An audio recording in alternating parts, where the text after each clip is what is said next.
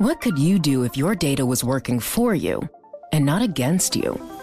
With Bloomberg delivering enterprise data directly to your systems, you get easy access to the details you want, optimized for higher-level analysis, and financial data experts committed to helping you maximize your every move. Our data is made for more, so you can show the world what you're made of. Visit Bloomberg.com/enterprise data to learn more. I'm Matt Miller. I'm Hannah Elliott, and this is Hot Pursuit.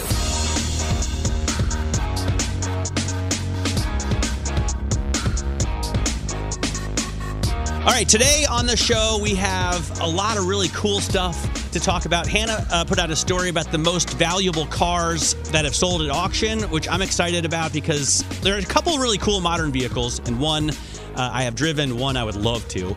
We are also going to talk about Pagani, Horacio Pagani, because we had a Pagani interview. I guess he was in Asia, in Hong Kong, and he is releasing his third supercar, third generation of the Pagani supercar. Porsche also is releasing a car, both of those in Asia. Hannah's going to tell us why. And we're going to dive deep into the Cybertruck. I've been pumped about this thing for 4 years. And ever since the very first time we saw it, haters have been hating so hard. Elon makes it so easy. But I'm hoping that he hits it out of the park. Hannah, let's talk first about the story that you put out. Obviously, Ferraris are the most expensive cars that have sold on auction. We've been talking about that in this podcast. You've been writing about it for years. That's no big deal. But there were a couple other really interesting sales. Tell us about a couple of them. It's always going to be Ferrari dominating. I think of these top 10, 7 were Ferrari. This is as market-proof as you can get. They're blue-chip cars, of course. Aside from that, a couple other of the brands that came up in the top 10 list are recognizable. We've got that Mercedes Formula One race car, that Lewis Hamilton. That is so awesome. I know. And I think that really actually means that these Formula One racers that have been decommissioned are going to become more and more popular. We had a couple Schumacher cars that sold pretty well last year. Now Hamilton, this car, it was really interesting. They sold it in a theater in Las Vegas at the Wynn Hotel, and it went for almost $20 million. It was like $18.8 million. That's the start of something. That's insane. Yeah. Because I was thinking about this. I have no idea about how many there are out there, but I would imagine there are quite a few decommissioned, at least chassis, right? Because they make a lot, and maybe they don't make a lot of engines. I think there's a rule about how many they can produce, but there must be a lot of rolling chassis out there. There really are, and there are even race series where guys will buy the older Formula cars and then race them. What made this particular car really special, though, is that it's the only modern Formula One Mercedes that isn't owned by Mercedes, by Lewis Hamilton, or by Total Wolff. So basically, this was the only one that was offered to the public that wasn't sort of owned by the Mercedes racing team conglomerate between Toto and Hamilton. So this in particular was super rare. But to your point, there are full-on racing series where guys will buy these old Formula One cars and race them.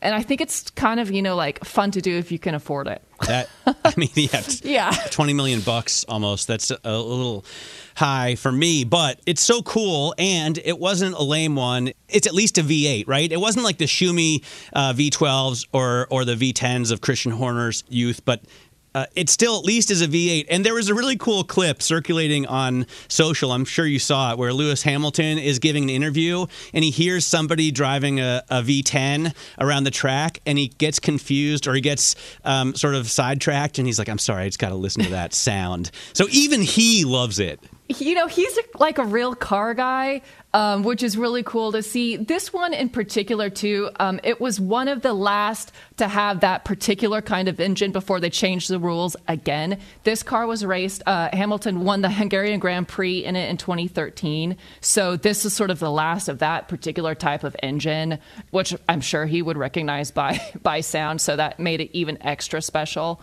But yeah, it's a dying breed. which is interesting because another car on this list of top sellers, I know you mentioned before, was this Bugatti. Yes. That is also kind of the end of an era. And I know you're kind of obsessed with it. I'm obsessed with the car, which I incorrectly pronounce as Chiron. And I have been, by the way, I even do that with Stephen Winkleman when I'm talking to the former CEO of Bugatti. And you can say it correctly. Well, I would say Chiron or Chiron. Depending on if you're French or not. But honestly, I don't ever correct. I'm not going to be that person. Well, you're right. And every time I say it, especially when I say it like on live television or radio, I feel stupid after. But whatever. Yeah. It's cool. I have had the honor of the privilege of driving one time on the Bilsterberg circuit in Germany with Winkleman. And that's very cool. It was so much fun. And we also drove it around, just around the B roads in the area. I mean, 16 cylinders, 4 turbochargers. And the coolest thing for me about the Chiron is when I first saw it, I thought it was absolutely fugly. Like, I didn't like it at all many years ago. And I have come to love it over time. And then driving it was just kind of the cherry on top. You've driven one, I imagine. Yeah, I have. I've driven a Chiron and I've driven a Veyron. And I'm the same. I don't necessarily like two-tone cars in general, even though I understand their historical precedent. And you have a Rolls Royce. And they're often two-tones. Yeah, so I kind of get your point, but it really has grown on me. And I'm totally with you. We're very lucky we get to drive a bunch of really cool things. But when you get into a Bugatti, it's on another level. And even for some of us who can be a bit blasé about things because this is our job, even getting into the Bugatti, though, and driving it, it does feel like it's on a whole other planet, just in terms of speed, performance. The sound, to me, is like a jet behind. I love it. It's so cool. It is the end of a dying breed. Bugatti has said they're going to, well, actually, I don't know if they've said this officially, but they will be bringing out a hybrid next year. Okay, we'll put it that way. It's been reported by us. People familiar to say. Yes, people familiar with the matter say the 16-cylinder car is really the end of an era at Bugatti, and I know that people are thinking about that when they buy these and they pay top dollar for these at so wait, auction. let's talk about that. By the way, of your list, you said there's 7 Ferraris. Yes. 8 of them were classic cars, old. I don't know what that means, 25 years or older. Yeah. And the only modern ones that I referenced were Hamilton's 2013 F1 car and the Chiron, which initially went for last year for like $3 million, and now it's sold for 11 a year later, which is crazy. It's wild. I guess it's because they just don't make very money, and they're going to go to, as you said, a hybrid powertrain.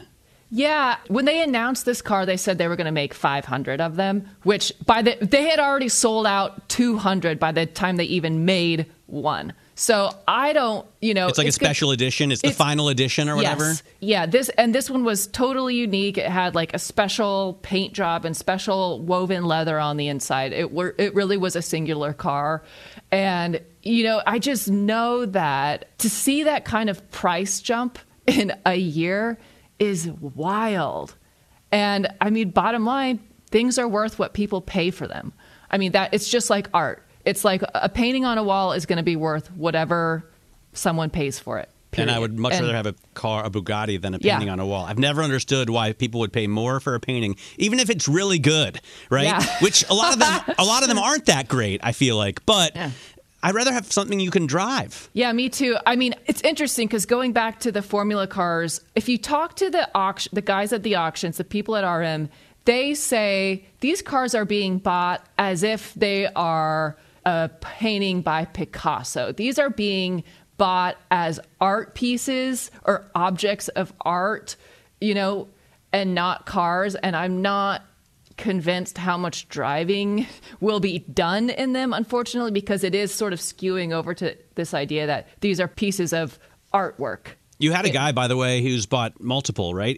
Quoted in your story, I think it was the Barrett Jackson dude. Craig Jackson. Yeah, this is the guy who runs Barrett Jackson Auctions, which is interesting. And I said to him, wait, Barrett Jackson's known for muscle cars, Americana, why are you buying these really high-end French sports cars? And he said, hey, I know a good deal when I see it. This is the end of the line. He loves driving, and he does drive them, which is really cool. He loves driving them, and he knows that the values are going to go way up. He owns a couple Bugattis, and he said he's always looking for another one. That's just crazy. I know. He's smart. By the way, what do we know about the powertrain? You said hybrid, so it's not just electric. And Rolls-Royce, I think someone broke the news that they have a less than 300-mile range on the Spectre over the last couple of days, which is their all-electric car that's coming. That's lame. And it would be so much cooler if it were a hybrid, especially with the Rolls, if it were the 6.5-liter V12. But what do we know about the Chiron's powertrain, the hybrid? What I've been told from sources close to the matter is that there was a preview in Berlin recently about this new vehicle, which is a completely new vehicle. It's not a next generation. It's a completely new vehicle. And apparently the hybrid capabilities are on another level. It's not pure electric, but, close to the equivalent of 2,000 horsepower, all combined. Now, this is not confirmed by the company. This is what I've been told by somebody who was there. And, of course, I've asked Bugatti, to confirm that. And they are keeping their cards close to their chest until next year. But, I mean, this plays right into your hand, Matt. I know you're a fan of hybrids. And I'm a fan of hybrids, and I'm happy when, people start buying the last gen of a gas car. Yes. Because I bought that in my Challenger, and we have the Camaro, I think this year is the last, or next year is the last year for the Camaro. There's a bunch of these cars now where you're going to see the last gas model soon. Yeah, and I think Barry does that too. I mean, it's not wrong to be thinking like that. The range thing continues to be an issue. I mean, you mentioned Rolls-Royce and the Spectre, which is unfortunate, but also Audi's SUVs get less than 300 miles. It's not just Rolls-Royce. It's not just the big expensive ones. It's even Audi, which those are expensive too, but only GM seems to have cracked the nut, and the way they did it. By the way, when we talk about the Cybertruck, we'll touch on this, but because GM, the electric Cadillac Escalade, or the Hummer, or even the Silverado, these things are like 9,000 or 10,000 pounds. If they even will tell you the weight. Right. Half the time I ask them and they say they don't want to tell me, or they quote unquote don't know, and then I just start throwing out numbers and see how they react. 10,000. And, if they give me a wink, then I kind of know, okay, we're in the ballpark. It's weird that no one seems, even the TFL guys are like, I think somewhere over 9,000, and they are like diehard. They must have a GMC Hummer. By the way, I will say a Camaro went at the Barrett Jackson auction for over $1 million. So muscle cars, I mean, obviously the Cudas have been up there. There are some muscle cars that are going for that much. Yeah, and I did ask Craig, hey, is there any chance that any of these American cars, muscle cars, might at some point break into the top 10, top 15 list of sales for the year?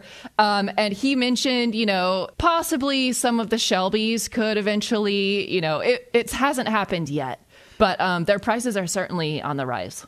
Nice. Let's talk about prices that start out very high.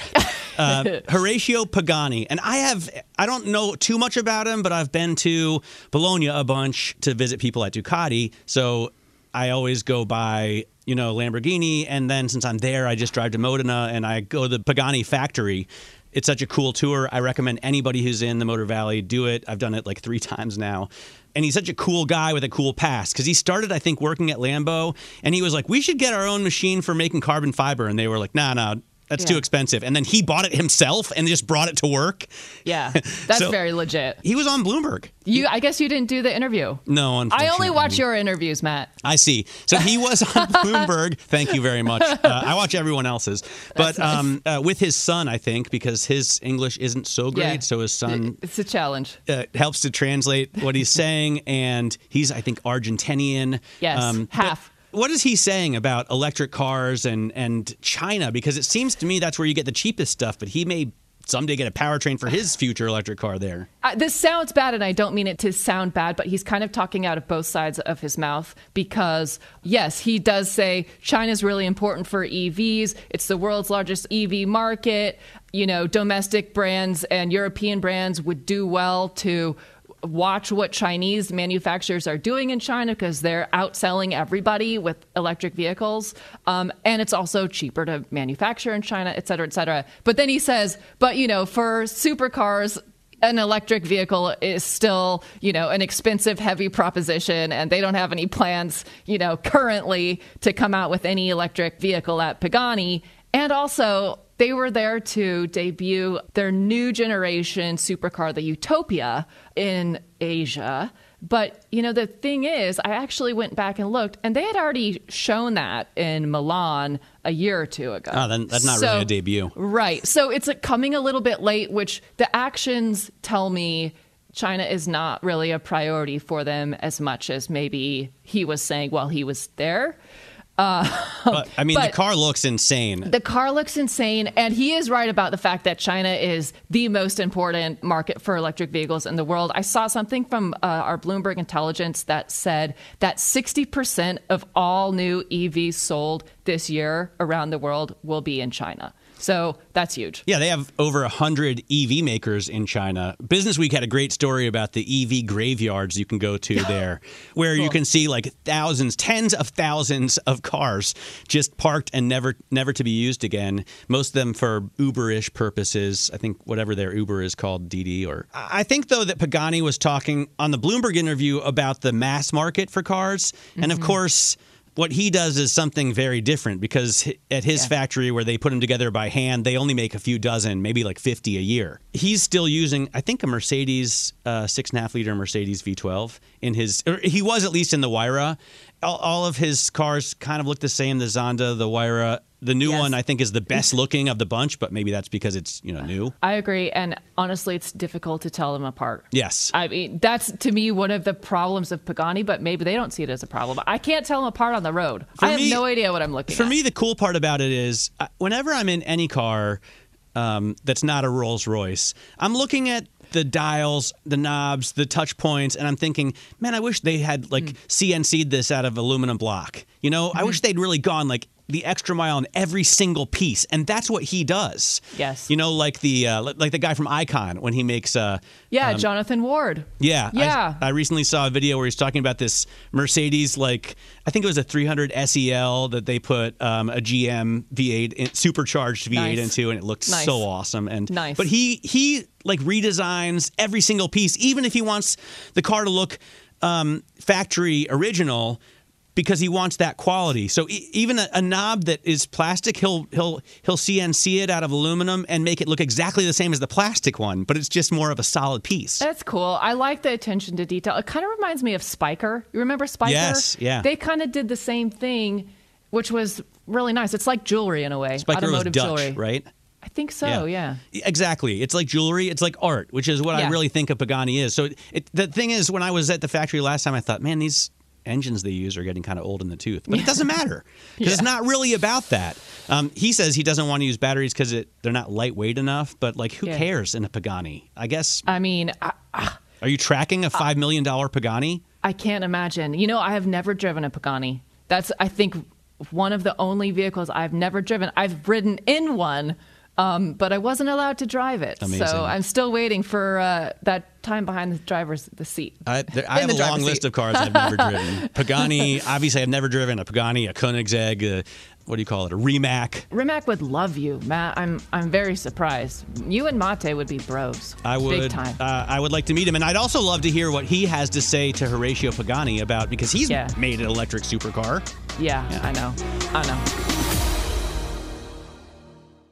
Hi, I'm Ron Kraszewski, Chairman and CEO of Stifel. Financial advisors, if you're not growing your practice, you're losing market share. Stifel is a growing entrepreneurial, advisor-centric firm built for successful advisors like you. Imagine having the resources of the largest wirehouses and the support of the boutique shops, but none of the bureaucracy to get in the way of you serving your clients. At Stifel, it's your business, your book, your clients. I always tell the advisors we're recruiting, I want you to come to Stifel and double or triple your business. Most of them laugh and shake their heads, but I'm serious. Don't take it from me. Take it from Stifel's #1 finish in J.D. Power's 2023 U.S. Financial Advisor Satisfaction Study. So there's a reason why 148 financial advisors joined Stifel last year. Come join us and find out why Stifel is the firm where success meets success. Visit www.choosestifel.com. Stifel Nicholas and Company Incorporated, member SIPC and NYSE. Collaborate for a greener future at the Bloomberg Green Festival, a groundbreaking celebration of the thinkers, doers, and innovators leading the way. From design and culture to technology, science, and entertainment. Hear from inspirational speakers and immerse yourself in climate solutions. July 10th through 13th in Seattle. Title sponsor, Amazon. Official airline, Alaska Airlines. Get 20% off using promo code radio20 at BloombergLive.com/Green Festival.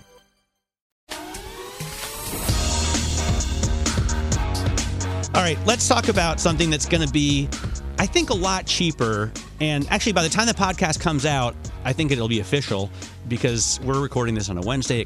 Tomorrow, Tesla delivered the first Cybertrucks. What are we hearing? It's going to be about 50 grand. Maybe it'll be 60 or 70, but that's fairly affordable.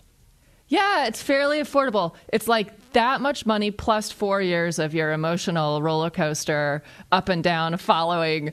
Did you put a deposit down on one? I didn't, and now the wait list is like 5 years. Yeah. I mean, more than 1 million people have reserved one. Have you seen one in real life at all? I have not seen one in real life, but I've seen all of the prototypes on the internet, and I've seen like Doug DeMuro had a video where he like trashes the gaps. Everyone's talking about the panel gaps. I'm hoping that from the very beginning, when Elon Musk broke the window with a bowling ball or whatever. That is an iconic moment. To the panel gaps now, I'm hoping that's all been a ruse. Wow. And that he's going to put out the most amazing and solid stainless steel piece of artwork you've ever seen. Yeah, you know, why put your best foot forward with all your first impressions? We'll save it. We'll save the good stuff.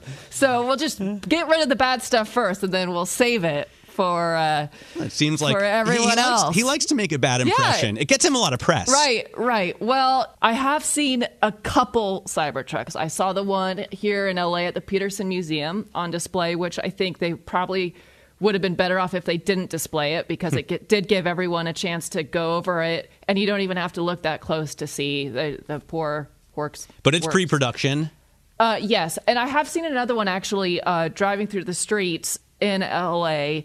I, of course, am not in manufacturing, but I know that stainless steel tends to show every flaw. And this entire truck is made out of stainless steel.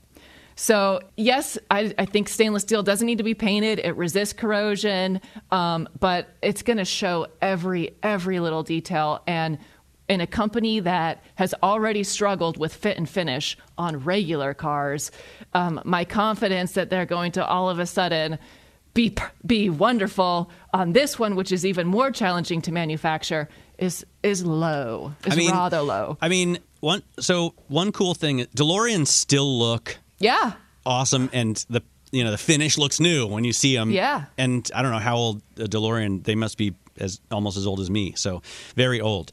I love the stainless steel look. Apparently, they've had trouble because of the glare. Like, it gives off so much glare that it's problematic. Yeah. And so the designer, he wrapped one in matte black. I think he did a horrible job of the wrap. He left bubbles and tears in it, and then he drove it to a big event. So everybody was like, even the wrap sucks. Oh, God. But I'm hoping it's going to be cool because it's just a different take on, number one, on cars. Like, you haven't seen that kind of design. It is very like DeLorean, Countach, this kind of brutalist, no curves, straight lines. I like that. And it's different from other Teslas. Like, my problem with Tesla, the Model S, if you look at it for a while, can be a beautiful vehicle. But then the rest of them all look kind of the same, like just different versions of the Model S. And then it makes all of them suck in a way. Let me get this straight, just so I'm clear. So you think the Model S is potentially beautiful, but you do not like the curvature on like a Mercedes S-Class? Is that what you're saying? Actually, I don't like the curvy Mercedes design language. That's not, on the E-Class, because they on the C. both kind of look like lozenges. Yeah, That's But that's the the problem Tesla that I have. to you looks I think the Model S, better. because it's stretched out more and it's got a longer nose, it's sleek. It looks a little bit like it's got that Jaguar Aston Martin kind of design language. No way you're comparing a Tesla to an Aston Martin. No way. No way. In a way, it looks kind of like... I think the sleep deprivation is getting to you, it Matt. could be. I just had a kid and I on Saturday, and I haven't slept for more than 3 hours. Anyway, my point is they all look alike, and that makes me not even like the one that could look the best. So I think it's cool that they're making something that looks totally different. You know, this doesn't look like any other Teslas or any other cars. Yeah, okay. I do think the DeLorean's a good comparison, but also look at what happened with DeLorean, the company, and DeLorean, the man. They also were swindlers. And I hate the feeling that someone is swindling me and my friends out of our hard-earned money. And it just feels a little like, wow, you promised this in 2019. You promised it by 2021. It's now almost 2024. The examples we've seen look like trash cans. I just feel like, how dumb do you think we are? I mean, come on. Fair point. Well, it'll be interesting. I mean, the production nightmare is, I think, a huge part of the story right now. He's got 1 million pre-orders or reservations, but those will probably cancel, a lot of them, as they realize it's going to be years before they get it. You know what I'm going to buy you for Christmas? I just had a great idea. Cybertruck reservation? No. There's a Cybertruck can opener for $50 on the Tesla website. I saw that. Did you? Yeah, and a couple beers. They have cyber beer. The beer stein, I mean, for the truck lover in your life. I don't know if... it'll be interesting to see if the Cybertruck is for the truck lover in your life, because what can you really do with it? Apparently, it has a pretty big bed. You can fit like a 4x8 sheet of plywood in there if you have the tailgate down. And it has a tiny little frunk, but... it can tow 11,000 pounds, I think, I've heard. And it's going to be light. It's going to be less than 7,000 pounds, according to an insider who leaked the details like last week. And, 7,000 pounds is very heavy compared to other cars. But I was saying earlier, compared to a Hummer or the Chevy Silverado electric version or the Escalade. It's much lighter. Your voice kind of went up on the end there, like, it's much lighter. Maybe there's a bonus. Yeah, maybe. I think it's probably not going to have nearly as much range as those. But actually, the best thing about Tesla compared to all of the competitors is that it has better range. We talk about the Audi, that have horrible range. The Rolls-Royce is going to have less than 300. I shouldn't say horrible. Sorry, Audi. But they have low range, and these Teslas have had a lot of range for a long time. And I do think that the Cybertruck, if I'm remembering this right, will be Tesla's first high-voltage vehicle, which does give the benefit of faster charging. Now, obviously, Porsche and Hyundai have already done that, but for Tesla, it's a big thing. I do think it's a bad sign that Ford is walking back targets for their electric truck.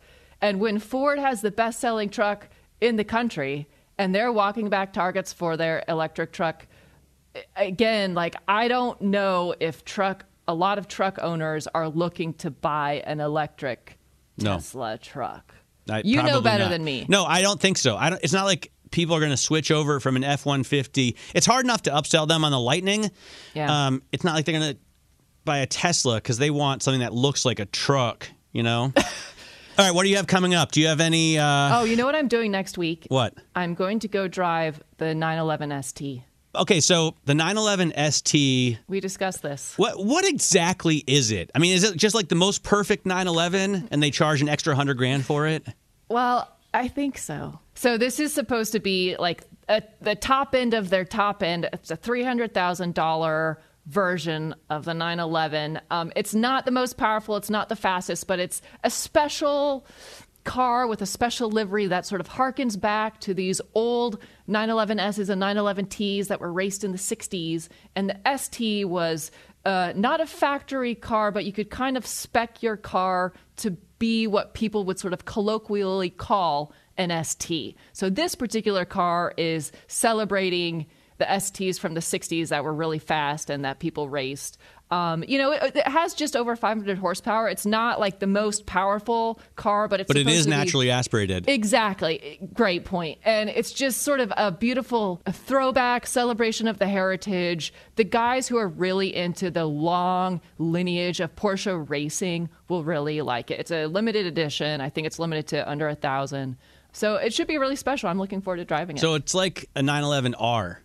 Kind of. But maybe even better because it's going to have the newest technology, but they can make you not notice that, which I think is the point of the R and the point of this as well.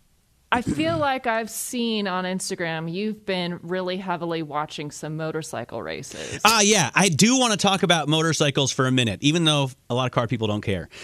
The season of MotoGP ended. While my wife and I were having a baby in the hospital, I brought my iPad. I have MotoGP.com. So we watched on Saturday, before her delivery, we watched the sprint race. And then on Sunday, after we had the baby, we watched the race.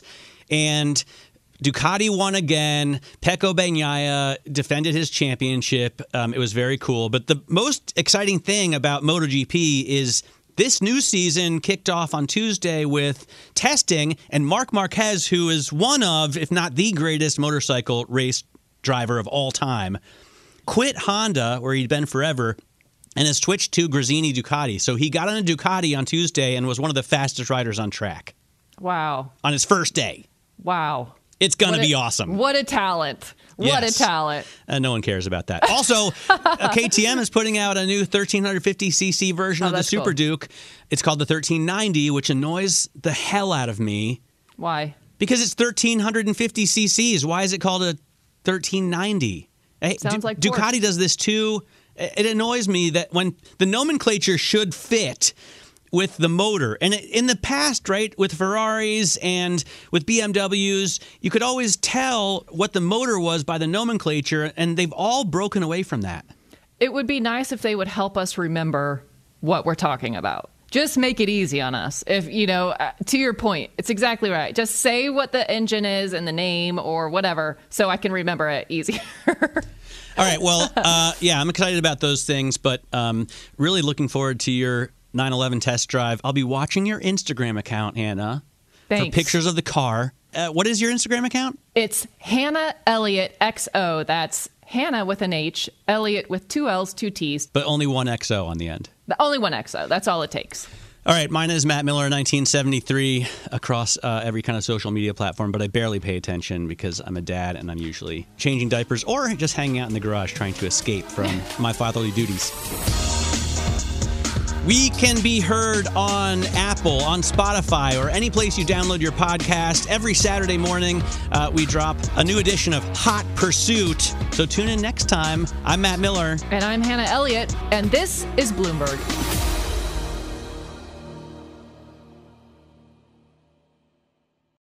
Collaborate for a greener future at the Bloomberg Green Festival, a groundbreaking celebration of the thinkers, doers, and innovators leading the way. From design and culture to technology, science, and entertainment. Hear from inspirational speakers and immerse yourself in climate solutions. July 10th through 13th in Seattle. Title sponsor, Amazon. Official airline, Alaska Airlines. Get 20% off using promo code radio20 at BloombergLive.com/Green Festival.